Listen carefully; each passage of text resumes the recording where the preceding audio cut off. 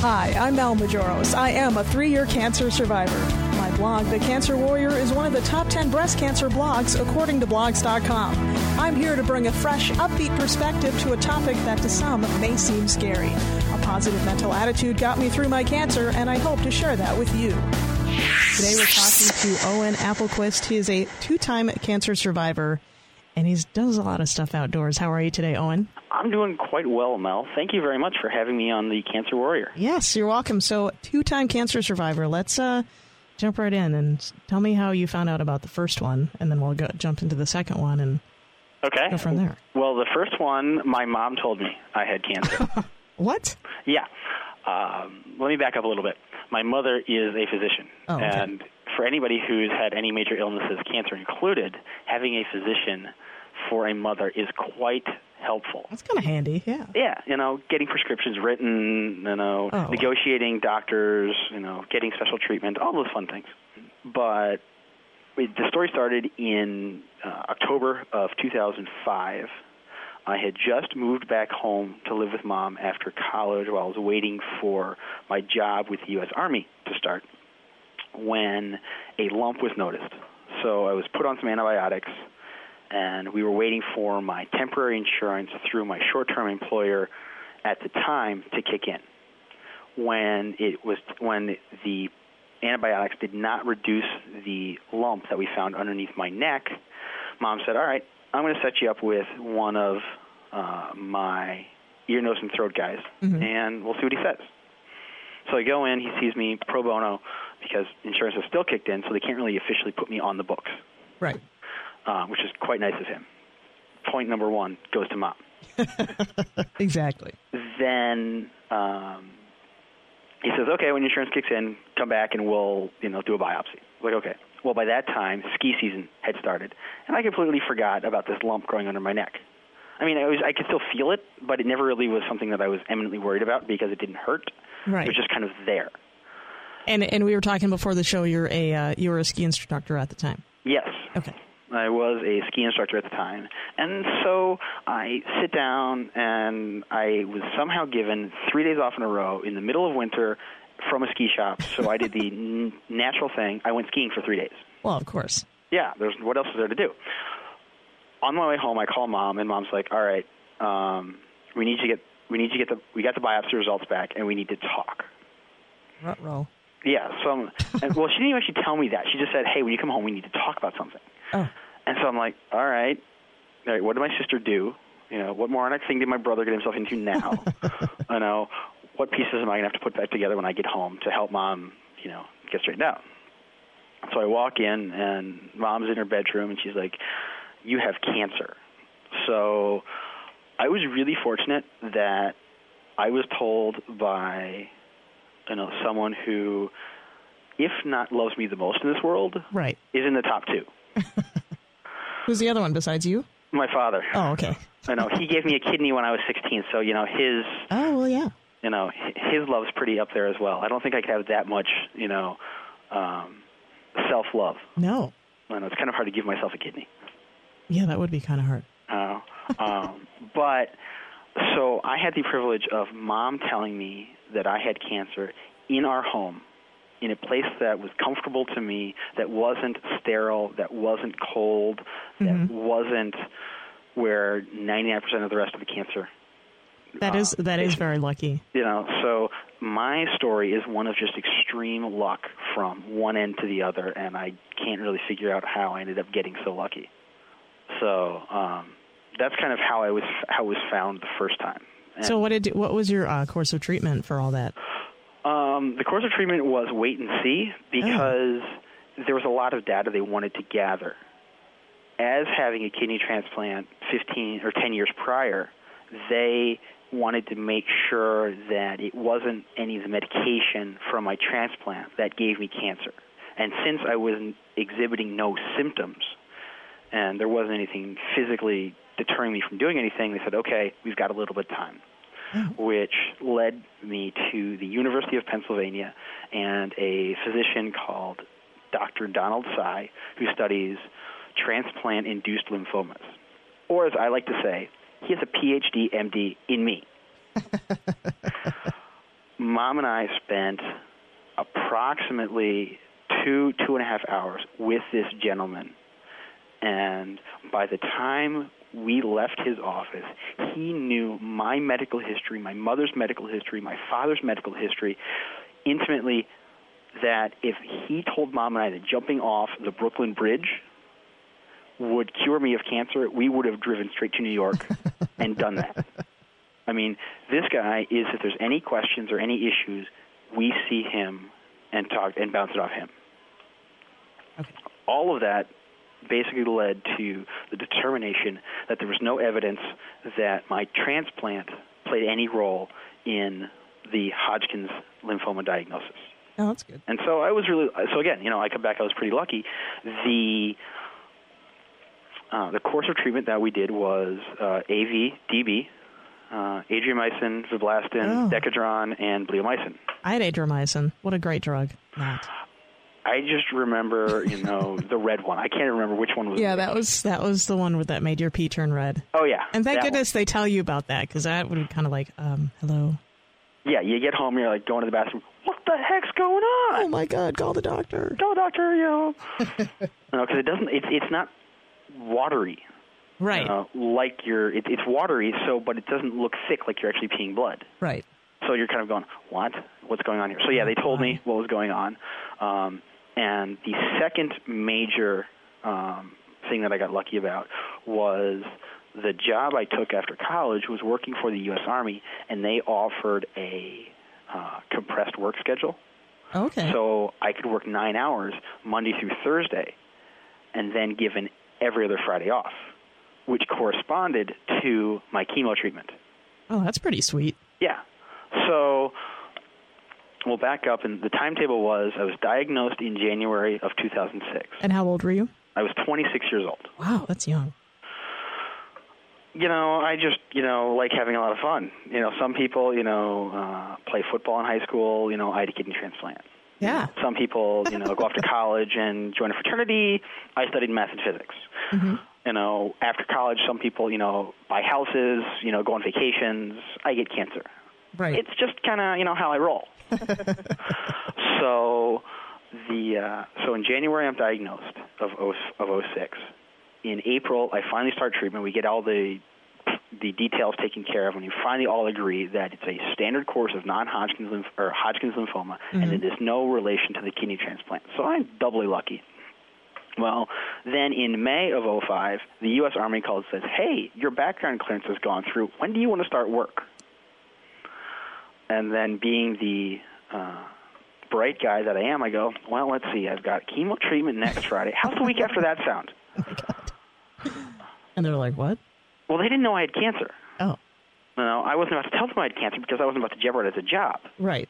Because I knew this was a way for me to, A, meet my financial obligations, start getting out on my own, and at the same time continue the treatment I needed to save my life.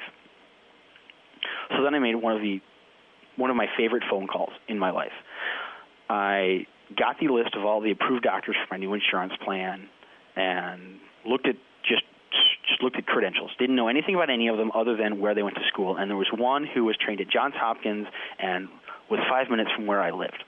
So I call up Dr. Yvonne Ottaviano's office, the Bel Air Oncology Center, which is primarily a breast cancer center. Okay. And this woman who is this charming Southern belle of a woman named Libby answers, and she goes, hi, how can I help you? And I go, hi, my name's Owen. I'm moving to Harford County in Maryland in 2 weeks, and I need to continue my chemo treatment. What do we need to do? This is the only time in Libby's life I think she was ever speechless. She's like, okay. And I literally took her about 15 seconds to compose herself before she realized, okay, we're going to fax you the information request release sheet, and we'll be good from there. And so I moved after 4 chemo treatments from Allentown, Pennsylvania to Bel Air, Maryland to start a job. Wow. And then I was pretty lucky that, I got to walk in on my first day. I looked like a cancer patient. I was emaciated. I had no hair anywhere. And everybody thought I was some kind of gothic freak. They're like, who is this guy? Oh, and the only thing they knew about me before I started work was that I was a ski instructor. Oh. That's all they knew. Of all the things on my resume, that was the only thing that made it down to everybody, which was kind of funny. So that was kind of the cancer story for the first time. So I was, Dr. O kept me on schedule. Eventually, we dropped the bleomycin because of some lung tissue scarring that was developing. And in October of 2006, I checked into the hospital for a week because I was just dehydrated and having trouble feeding myself. And then I finally had my last chemo treatment on November 17th, 2006, which corresponded to a giant Baltimore crab feast with all of my close friends. Awesome. And we made a complete mess of my roommate's living room, and I think there's still crab chunks there somewhere. Does he still live there? No, she moved out. She moved out. But, we kept finding little bits of crab shell everywhere. That's funny. Yeah. So now you're working for the U.S. Army at this time. Yep. So when did you find out about the second cancer? About a year after I finished treatment, the Army sent me to Virginia for 3 months of graduate school. And while I was there, one of my PET CTs came back hot. And so we're like, We weren't sure if it was just some residual flare-up from the chemo, if it was new, what was going on. So I said, all right, we'll monitor. So we monitored it for several months. Finally, in November of 2007, we had essentially exhausted all non-invasive procedures. And after talking with one of my many doctors, they're like, listen, we don't have any good data. We need good data. We got to go in and we got to at least take a biopsy. So, okay. So we meet with a thoracic surgeon at Johns Hopkins, and he's like, okay, we're going to do a biopsy. We'll do it the first week in January. And we're like, okay, do you have any questions? I'm like, yes, I have one. We're doing our annual family ski trip the next week. Will I be able to ski? That sounds like me. When I was diagnosed, they're like, oh, and you have to have a port bid, and I was like, you mean I won't be able to play hockey for 2 years? What? That was like my only concern. Right, really. Right. It's, cancer. You got to do it, but let's minimize how much it actually impacts our life as much as possible. Yeah, that's kind of hard, though. It is. It is kind of hard. Don't get me wrong. It is kind of hard. I think I watched more TV, the year and a half I had cancer than I have in my entire life combined. I got addicted to The Biggest Loser, unfortunately, because of cancer. Although I will say that, cancer turned me into a TV addict. My transplant and the 6 months I was at home living in isolation cured me of any desire to play video games. Just the idea of sitting down and playing a video game makes me nauseous. Really? I'm just like, yeah, because I played for 6 months straight because that's all I could do. I do homework, but it didn't take long to do the homework. Once my homework was done, I'd play video games. I got really good at the game Civilization, really good. So yeah, and I haven't played video games since. But so finally in January, we're actually flying in Utah, and I'm waiting for this phone call from my doctor going, when's he going to call with the result of what's going on? Because at this time, I had made the pledge to climb Mount Kilimanjaro in June of 2008, or 5 months later. So I made the pledge to climb Mount Kilimanjaro and raise money for breast cancer research before I knew if I had cancer, if my cancer had come back. Well, don't you think they would have been okay with the fact that if you had to move it to a different date once they found out you were diagnosed? Probably. Again? Probably. They probably would have been okay with that.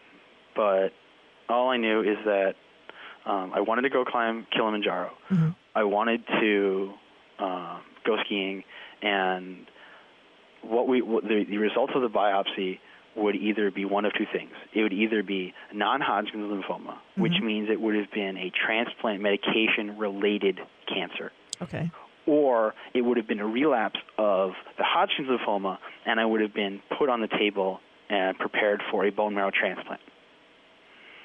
So I was hoping that it was non-Hodgkin's lymphoma because 6 months in isolation, and having my immune system completely eviscerated just doesn't sound like a whole lot of fun. Well, no. Cancer isn't fun. No. I realize that cancer is not fun, but there are levels of acceptance I'm willing to participate in. The line from The Matrix is coming to mind, where the architect is talking to Neo in the third one, and he says, after Neo makes the claim that they're going to destroy everything and there will be no functionality left everywhere, the architect says there are levels of survival we are willing to accept. Oh, yeah. And that's kind of the way, cancer is, if you think about it. There's, you really don't have a choice about whether you want to live or die. Very few people actively choose, I want to die. Most people want to live, and that's kind of where the general fight in everybody comes from. That's true. Is that visceral reaction like, okay, I'm not ready to die. I don't want to die. What do I need to do to live? And then from then on out, it's a series of compromises. What That's drugs true. do I take? Mm-hmm. What long-term side effects am I willing to sacrifice? What future issues will I potentially be faced with if I do this particular course of action? And that's really what makes cancer so hard. Yes, there are the physical side effects that make it daily unpleasant, but the emotional and long-term implications of some of the decisions that you have to make are what is really the hardest part about cancer. That's true. I know. So, here I was getting ready to go skiing, and it was snowing in January. It was absolutely beautiful conditions in Utah, and I was waiting for this phone call. I mean, I don't ski with my phone because for me, that's what I do to relax. Right. My phone stays in my car. I don't do anything while I'm skiing. For me, it's skiing. I've got my peanut butter and jelly sandwich and my skis. Everything else is good. All the chemo and stuff didn't make you tired? Because we didn't know the results of the biopsy, we didn't start we weren't ready to start chemo until after I got back from Utah. Oh, okay. So in that respect, they did let me go skiing. They did let me set my schedule to some extent. Okay. Does that make sense? Yes. So finally, it's the last day I'm in Utah. I check in at the airport. I go through security, and my phone rings. It's my doctor finally telling me that I have non-Hodgkin's lymphoma. I was so happy you couldn't believe it. I was running around the airport, smiling, high-fiving complete strangers. It was just absolutely nuts and pandemonium. And finally, one stranger goes, "Why are you so happy?" "Oh, I have non-Hodgkin's lymphoma." And they're like, "What? Are you okay?" I'm like, "Yeah, it means I get to go to Africa in June and go climb Mount Kilimanjaro." Because that's what it meant by having the transplant-induced cancer, right? Not that makes sense. The other one. So I was like, sweet, okay. Moving forward, let's start chemo, figure it out, go forward. And then I got back, started chemo, and 3 months after finishing chemo for the second time, I climbed Mount Kilimanjaro. Wow. Yeah. And you summited? I did summit, yes. Okay. I did, yes. I made it all the way to the top. There is a picture of me on... I see that, the thing you sent me. Yeah, if you go to facebook.com, Owen Climbs, you can see pictures of all of my climbing adventures or misadventures. Well, they're only misadventures if you don't make it to the top, right? They're only misadventures if you don't come home.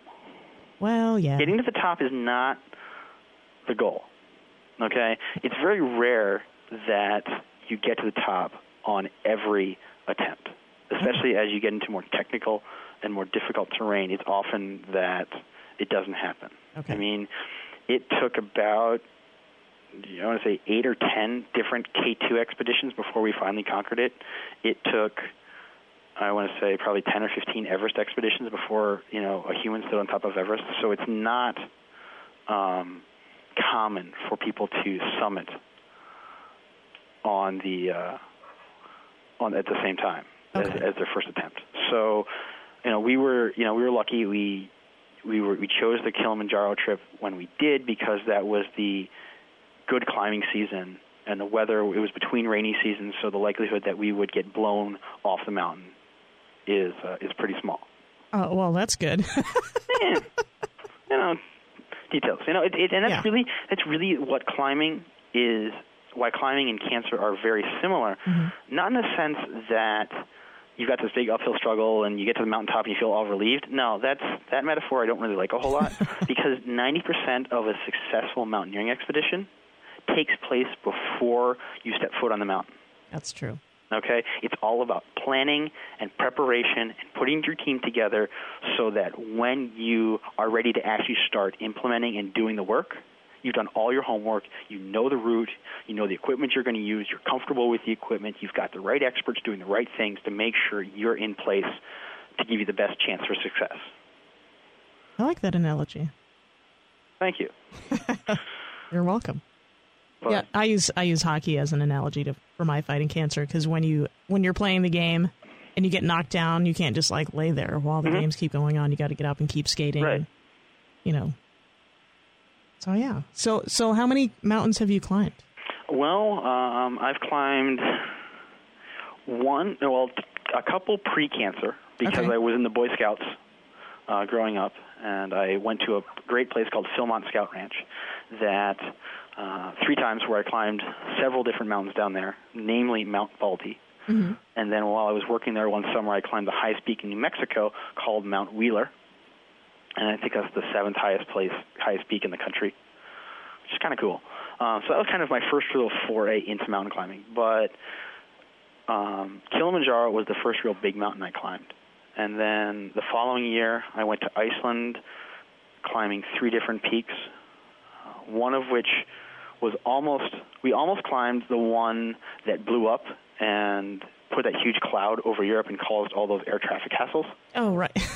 Yes. And the only reason we didn't climb it is because it was raining that day. Oh.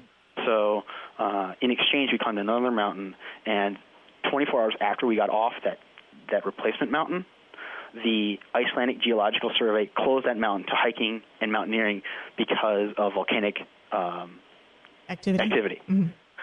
So there's a good chance that the mountain we were on was going to blow. So I was like, oh, all right. So I climbed that, and then this past July, I went to Washington to climb Mount Adams. Now are people supporting you to do this, or how are you funding all this? Well, the way it works is there's a Baltimore nonprofit called Climb for Hope that raises money for a Johns Hopkins breast cancer researcher to help pay for equipment, for vaccine production, for lab fees, for salaries, and things like that. And she is a climber, and she partnered up with another climber, and they modeled Climb for Hope after the Leukemia and Lymphoma Society's Team in Training. Oh, okay. But rather than doing marathons and triathlons, we climb mountains. And in the past 4 years, the Climb for Hope has raised over $400,000 for her and her research.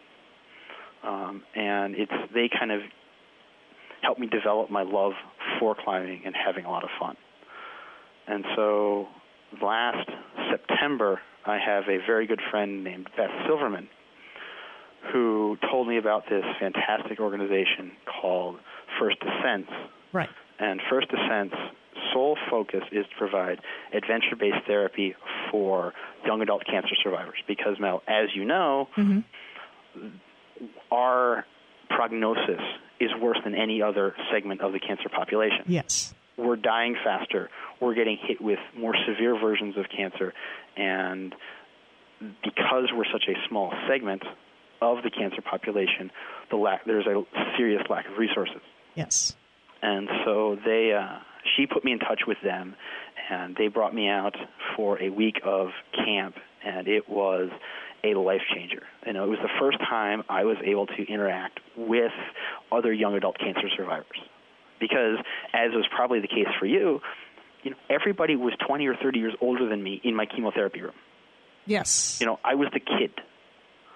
I know, and this sounds funny. There was a survivors dinner that I went to, the first one that I went to, and I felt like I was at the 5 o'clock dinner at Denny's because we were the youngest people there, myself and my fiance. It's like, there's nobody here who's under 60. Yeah. Now, there is, an advantage of that is at least I was spoiled rotten by everybody. It's like, I wasn't, but... we're going to Arby's. Do you want something? Hey, we've got cake today. Would you like something? And they kind of took pity on me because I was the youngest at the time, and they were like, oh, wow, we're just going to kind of dote on you. That's pretty awesome. Yeah, it was. It was really awesome. So, the nurses and the patients at Bel Air Oncology were phenomenal in helping me keep my spirits up and go forward. So I get to camp in September, and I meet all these other young adult cancer survivors, ranging in 18 to 39, and we're just kind of hanging out because what's really nice about, at least in the young adult world, we don't care what kind of cancer you've got. Right, because it's all the same. Right. I mean, side effects-wise. Exactly. You've got the nausea, you've got the, the diarrhea, you have, the hair loss. Oh, I had the constipation, just so you know. Okay. See, I had the diarrhea. Mm-hmm. But nobody cares what the side effects are. Right. We're all just like, all right, because, we're all sitting around going, oh, my gosh, we're supposed to be in school. We're supposed to be starting our job. We're supposed to be starting our family. Yes. Not fighting this disease that old people get. Right. That so being able to just hang out and relate is awesome. And so this coming June, I will be climbing Mount Hood with a team from First Descents to raise money for First Descents. And that's going to be an awesome expedition, and it's going to be a lot of fun because it's all cancer survivors, and we're all climbing, and we're all having fun. Sweet. Yeah. Yeah, I've heard good things about First Descent. I had a friend who did the kayaking version of that as well. You should come. We'll see. Why not? What's your reluctance? Oh, my reluctance is just my schedule, that's all. Not any reluctance to climb a mountain at all. Okay. Kayaking, I'm not a very good swimmer, and I don't like the sit-in kayaks. But that's just me. Okay. See, here's the great thing. FD Kayaking Camp will only ask you to do what you think you're capable of doing. Oh, okay. And so if, doing an Eskimo roll in a sitting still pond is the highlight of the week for you, and you ride in a raft the rest of the week, they're totally cool with that. Oh, okay. They're not going to push you to move beyond what you don't feel comfortable doing. Well, yeah, having a cancer survivor die on their watch wouldn't be good PR. No, that would be definitely bad PR. But like Tamika Fielder of Tamika and Friends is coming this year. Oh, awesome. Yes. Yes, I'm actually going to the, I don't know if you're going to go to the OMG Summit this year in New York. And I'm meeting a whole bunch of people that I've had on my show, like Tamika. Sweet. And, so I'm pretty excited about that. I wish I could, but I've got a speaking engagement on that Saturday. Wow. You're doing what I'd like to do as well, speaking engagement. So, unfortunately, I'm not getting paid for it. You got to start somewhere. Exactly. It's all got to go. You can only go uphill, right? Exactly. But so now when are you doing the First Descents climb? I'm actually doing 2 camps this year. I'm doing the Mount Hood climb in June, and then I'm going to hang out in Portland for a couple days with some friends and do a kayaking camp. Nice. The following week, because I'm still eligible to attend camp as a camper. They have a 3-camp attendance rule. Oh. And so what they've done, and they've done something really neat, is they've got FD1, FD2, and FD Experience. FD1 is the camp that first-time campers go to. So if you've never rock climbed, you've never kayaked, and this is your first time at First Descents, they are going to put you in that camp, and they're going to introduce you to the whole idea of FD. So then once you're an alumni, they've decided they're going to create a second level called FD2, where the alumni can come, and you can go to either a kayaking camp or a rock climbing camp. Actually, this year they've also got a surfing camp in Southern California. Nice. So the learning curve is a little steeper. Well, yeah. Because everybody's been through something before. And then you can do 2 FD2 camps before you graduated from the program, if you will. Okay. But then even if you finish that, you still want to do something, they have what's called FD Experience or FDX. And the FDX camps are a fundraising camp where you fundraise X amount of dollars to cover the cost of going to camp and sending 2 or 3 campers to camp. Okay. So it costs the FD approximately $1,000 to send a camper to camp. Mm-hmm.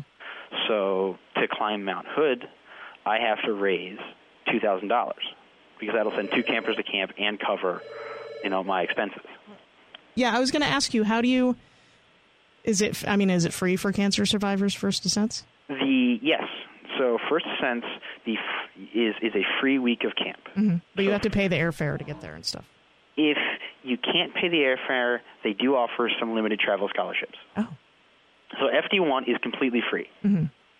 FD2, they ask you to try to raise $1,000 and send somebody to camp the first time. Okay. If you can't do that, they're still going to let you come, okay? But they ask you to sign up for Team FD, which is their fundraising arm, and just try to raise some money. Okay. Okay, whatever you can raise, they're happy with. If you go to your second FD2 camp, then you have to raise $1,000 to send somebody to camp. Okay. Okay, so first year of FD is free. Second year or first year of FD1 is raise whatever you can. Third year or second year of FD2 is $1,000 to send somebody to camp. So your third year of camp or your second year as an FD2 participant, you have to raise $1,000. Okay. And after that, you've then graduated out of the program. But if you still wish to participate, then you do an FD experience, and you have to raise, you have to send 2 or 3 campers to camp depending on the trip and the nature and things like that. So this year's FDX camps is Class 3 and 4 whitewater kayaking in the Salmon River in Oregon, nice. And climbing Mount Hood. Yeah, see, I think I would like the kayaking part. Yeah, so you should come. May have to schedule it for next year. Okay. Sweet. I mean, you're already booked up through this year? It's possible.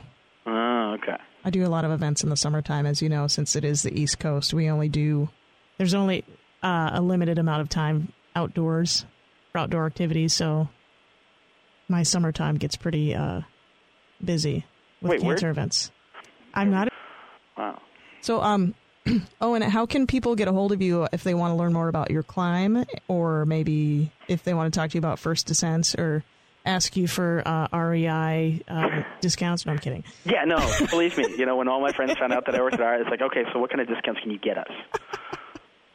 I'm like, I told you before the show, I had a friend who, her eyes got really big, like, what? REI? She started drooling before breakfast and everything, so yeah. The easiest way to get a hold of me is one of 2 ways. You can either email me at owen@owenclimbs.com, and the other way is to go onto my Facebook page, facebook.com/OwenClimbs. And there you can see pictures of my trips, read about me, and contact me through Facebook if that's your preferred medium. Thank you so much for joining me today, Owen. I'm going to wrap up like I usually do. Sure. This is The Cancer Warrior. You can always find me on Facebook because I am a Facebook junkie, Mel Madros. Become a fan of the show, The Cancer Warrior, on EmpowerRadio.com.